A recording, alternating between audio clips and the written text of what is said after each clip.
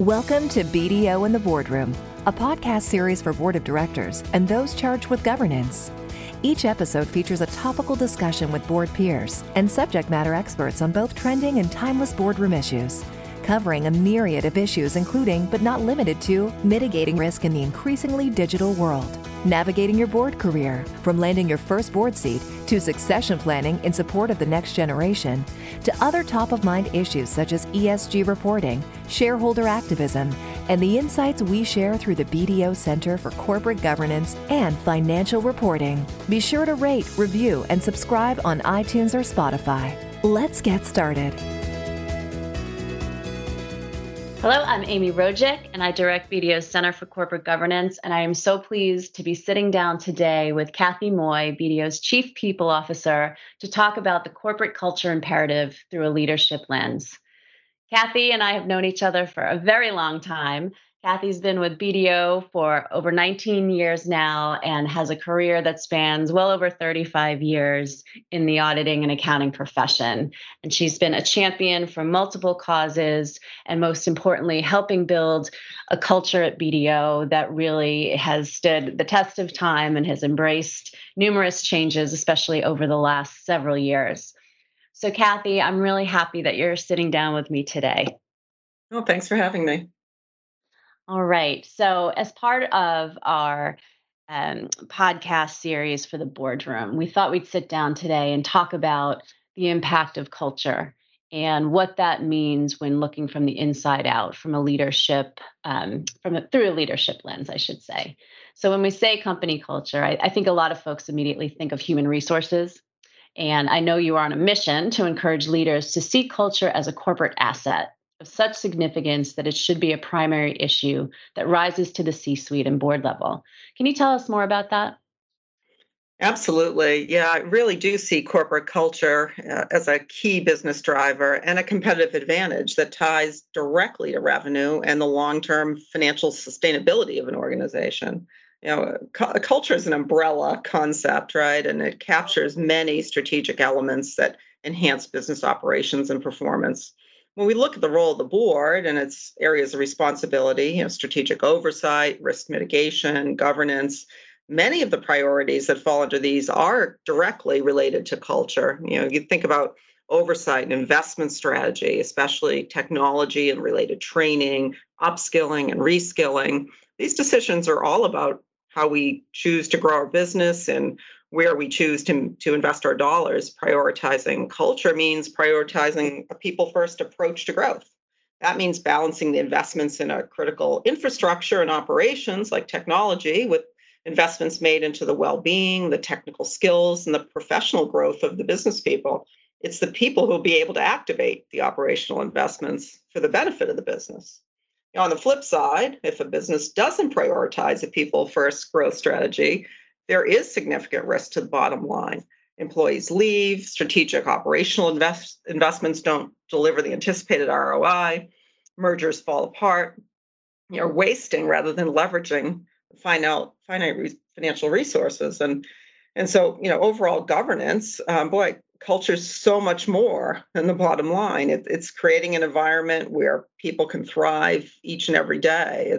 It's a great culture means taking care of your people and ensuring they're treated fairly and with equity. It means having the right pay and performance programs in place. It means understanding and working to correct disparities and opportunities and rewards.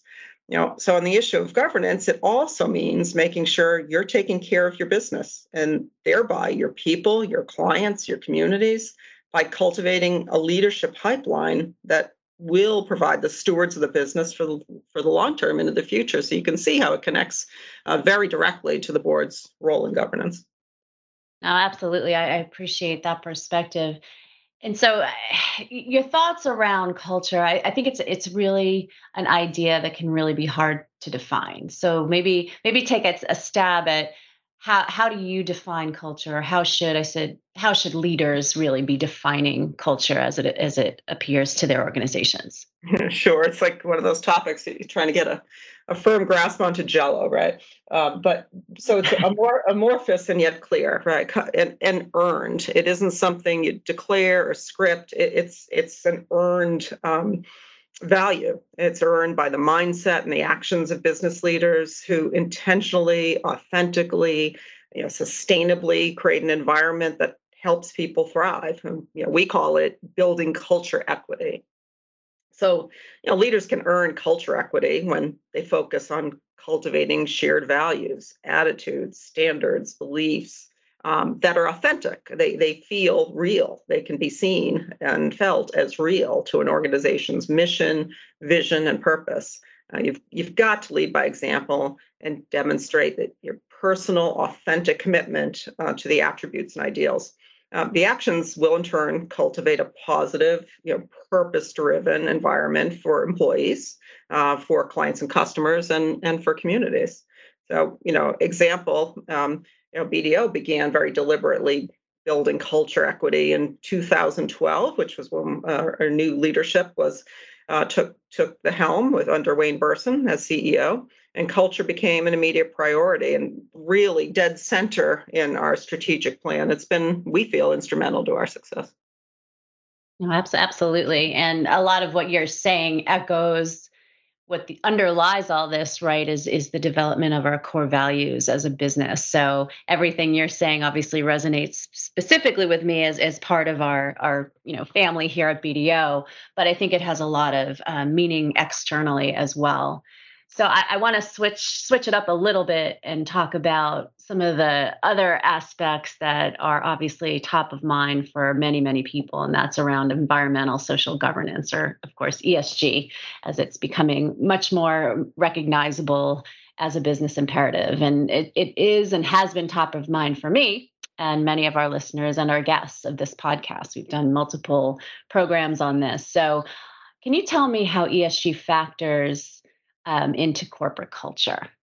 Yeah, absolutely. Well, it's similar but different, but certainly similar in that it's another one of these umbrella concepts, right? It can go wide and deep, and so you've got to break it down for it to be actionable. But like culture, ESG captures many executive priorities that ladder up, if you will, to the E, the S, and the G. Many of those priorities, fall into both umbrellas, both ESG and culture. So advancing corporate culture will propel your ESG strategy and vice versa. Example, I think spend a lot of time thinking about our DEI programs and initiatives, and diversity, equity, and inclusion is an important priority that falls both under corporate culture and ESG. It's a critical component of culture. You cannot have a strong culture if some of your employees don't feel valued or aren't allowed to show up in an authentic way comfortably. Creating an environment that embraces and beyond embraces, seeks out diverse perspectives and experiences will strengthen culture and enhance business. Under ESG umbrella, there's both social and governance DEI elements that should concern boards. Social criteria refers to how a company manages relationships and creates value for stakeholders. So clearly DEI is an essential part of the S. But importantly, what gets measured gets done, we all know, and the way we govern and provide transparency around the DEI programs is a part of good governance.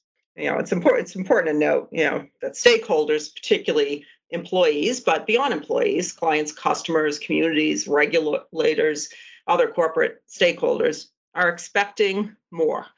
They're expecting more of leaders today as stewards of good and sustainable business practice. They expect, or perhaps demand, more transparency, authenticity, and a commitment on issues that used to be silent, issues ranging from climate change mitigation to social justice reform. They're incredibly consequential, both from an ESG perspective and the ability to build and retain a strong corporate culture. So with so much overlap between the drivers of these two priorities, from DEI, as we just spoke about, or cultural indicators that also fall both within the S and the G of ESG, you think pay and performance and succession planning, it's critical we step back, look at the issues and their impacts holistically, make sure we have a plan on how to be mindful of and address these opportunities, and also ensure we're communicating our plans with transparency with both our internal and external stakeholders. Yeah, and I think that that last point, all your points are important, but I think that last point on communication is truly critical. I think, without having good communication channels with all of your stakeholders, whoever they may be, whether it's your customers, your employees, your vendors, and your regulators, and of course for public companies, your shareholders, and for more private companies, some of your partners or your internal shareholders. Like, I think it's really really important. So one, you mentioned one of the board's primary interests is being risk mitigation. So we commonly associate this area of oversight with issues such as cybersecurity threats or financial risks. Can you speak to some of the risks associated with not investing in corporate culture? Oh, absolutely. And while those are important governance elements and risk areas for sure, first and foremost, many of the leaders listening to this podcast understand the risk of losing top talent. And we are in a particularly volatile moment. Seems that the war for talent's, the longest standing war in human history, but a particularly acute time now with everyone talking about the Great Resignation and so forth. But employees are experiencing pandemic burnout, or maybe they're simply seeking new opportunities or a better fit, and are leaving their current employment in record numbers. People and culture has to be the first and last order business to attract and retain best and brightest team members. It's especially critical at this moment, but at any moment, it has to be foundational for an organization to achieve the type of success that comes with employees who are fully bought into the company purpose and vision and highly engaged and inspired. A broad and deep talent bench of committed professionals is a must-have for long-term success, no matter what other moves you make to mitigate risk. So, the good news, it's not all dire. The good news is we can combat the risk. There are tangible things we can do to engage and retain our valuable human assets. According to a recent global study of more than 4,000 workers in the U.S., U.K., France, and China, the respondents said, interesting work, opportunities to grow, and the ability to move within a company ranked high among their expectations for workplace where they would want to stay. So we can do it. Some of that sounds intuitive, but we've got to be deliberate. One conversation at a time with our employees to ensure they're seeing what we want them to see and experience in their work with us. Another trend is a lot of pent up demand in the market, and companies are going on an M&A buying spree. So businesses, spent more on M&A involving U.S. companies during the first half of 21 than any comparable period, I think, in about 4 decades. So it's remarkable to see our economy bounce back. But for me, it also brings up just how important culture is to a successful M&A strategy. The people side of this, for the deals to play out well. Now that makes a lot of sense. And if you think about how we kind of started this conversation around cyber risk and other areas, when you think about cyber risk, most often it's through accidental or unfortunately sometimes intentional actions of people, right? So having a culture that helps build and solidify doing the right thing and being aware and working together, I think is really important. So you were just talking about the M&A buying spree that seems to be capturing, globally right now at this point in time. And obviously that's something that's always kind of in the background or the forefront, depending on where you are in the economic cycle. But for BDO, we've seen remarkable growth over the past several years, and our firm has pursued a robust expansion strategy where it has combined with regional accounting firms and other specialized organizations to broaden its range of service offerings. So can we dive into that a little bit more, Kathy?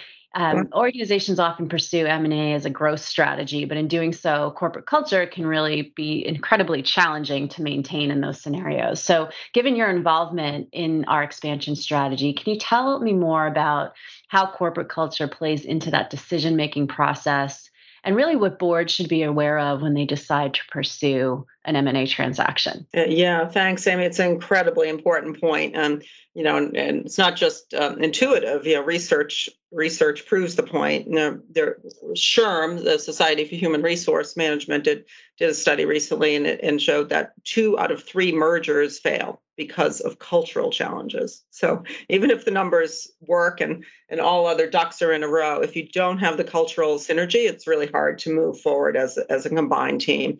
It's just difficult to blend, refine, and unite organizational cultures that don't have a common vision and an operating platform for the future. Our experience, BDO, over the last 9 years, we've done 56 expansion opportunities. And while we've seen a lot of organic growth also, those 56 expansions have had a significant impact on both our revenue growth, our physical presence, and our professional headcount. We've moved from about 2,500 professionals to about 10,000 now, from 618 million to just over 2 billion in revenue in that time period. And the reason we've been able to successfully integrate those 56 organizations is because culture and people come first. We ensure early alignment. Our due diligence starts there, right? Our executive team and our board look for strong cultural alignment in addition to shared business interests in order to ensure the best outcomes. In fact, it's our first priority. We've moved away from many possible combinations, financial fit aside, strategic fit aside, but because of cultural and core values that didn't align. And then post combination, after the ink is dry, if you will, the work must continue. And I mentioned earlier that culture and culture equity is built over time. That's even more important in a combination scenario. The real work and the investments begin after the paperwork. Our board, as part of governing oversight of our firm's strategic plan, has always carefully reviewed the integration processes post-combination. One of the first things that the board focuses on is ensuring that our core values are front and center as we onboard new team members and integrate, processes and programs with our expansion colleagues. We in the end, we live by our CEO's philosophy, even though we tease him that 1 + 1 doesn't actually equal 3. It does prove the point that strong organizations are more than the sum of their parts, and successful organizations build upon strong foundations by creating those synergy between individuals for the benefit of the whole. To cultivate that kind of synergy and organic growth, you've got to have the right foundation. It's got to be built on trust, respect, and understanding for it to flourish. Yeah, and thank you for explaining the 1 + 1 = 3, because that's something that I've always, struggled with in my accounting focus. I'm like, how do we get from 2 to 3? And then that makes a lot of sense how you just phrased it. No, I think all of what you said is really important, and I think the examples that you shared based on our, trajectory as a firm, and obviously with that extensive expansion work, that comes a lot of organic growth that would have happened on its own, but certainly is much more enabled with having a strong corporate culture that embraces everybody within its umbrella. So wanted to give you an opportunity for any parting thoughts you might have in terms of looking at culture through a leadership lens. Yeah, thanks. Look, our BDO's business is built on relationships where we're acutely aware of that. And that is an area of, if you will, daily investment and behaviors and values. And that extends within our boardroom, with all of our near 10,000 colleagues, plus our international colleagues and our clients and our external stakeholders. And we truly believe for a business model to succeed, relationships and thereby culture is a business imperative. And that's certainly not unique to BDO. It's every business. Every business we all know is a relationship business, no matter the product or the service. Sometimes we just don't have it top of mind in our daily behavior. So, each business is built on relationships. We've got to have trust with our everyone in the supply chain, if you will, our employees, our suppliers, our regulators, our communities, and by that logic, I'd argue every business must be people and culture first to be successful. Well, you've heard it from Kathy Moy, BDO's Chief People Officer, in her role as a leader of our firm, talking about culture. And I do want to leave everyone with a resource that I've found very valuable. A couple of years ago, the National Association of Corporate Directors issued a Blue Ribbon Commission paper on culture as a corporate asset. And I think that really helps boards work through some of the value mechanisms for considering culture and how best they can work that into their oversight responsibilities. So thank you all for joining us. I hope you'll tune in to more episodes of BDO in the Boardroom. And I want to thank Kathy for her time today. Yeah, always fun to be with you, Amy. Thanks for having me. Thank you for listening to BDO in the Boardroom. Past episodes and related insights are available at bdo.com/BDO Boardroom. Or you can go to iTunes or Spotify to rate, review, and subscribe. The views expressed by our guests do not necessarily reflect the views of BDO. For more information on the BDO Center for Corporate Governance and Financial Reporting and the resources we provide, visit bdo.com/BDO Knows Governance.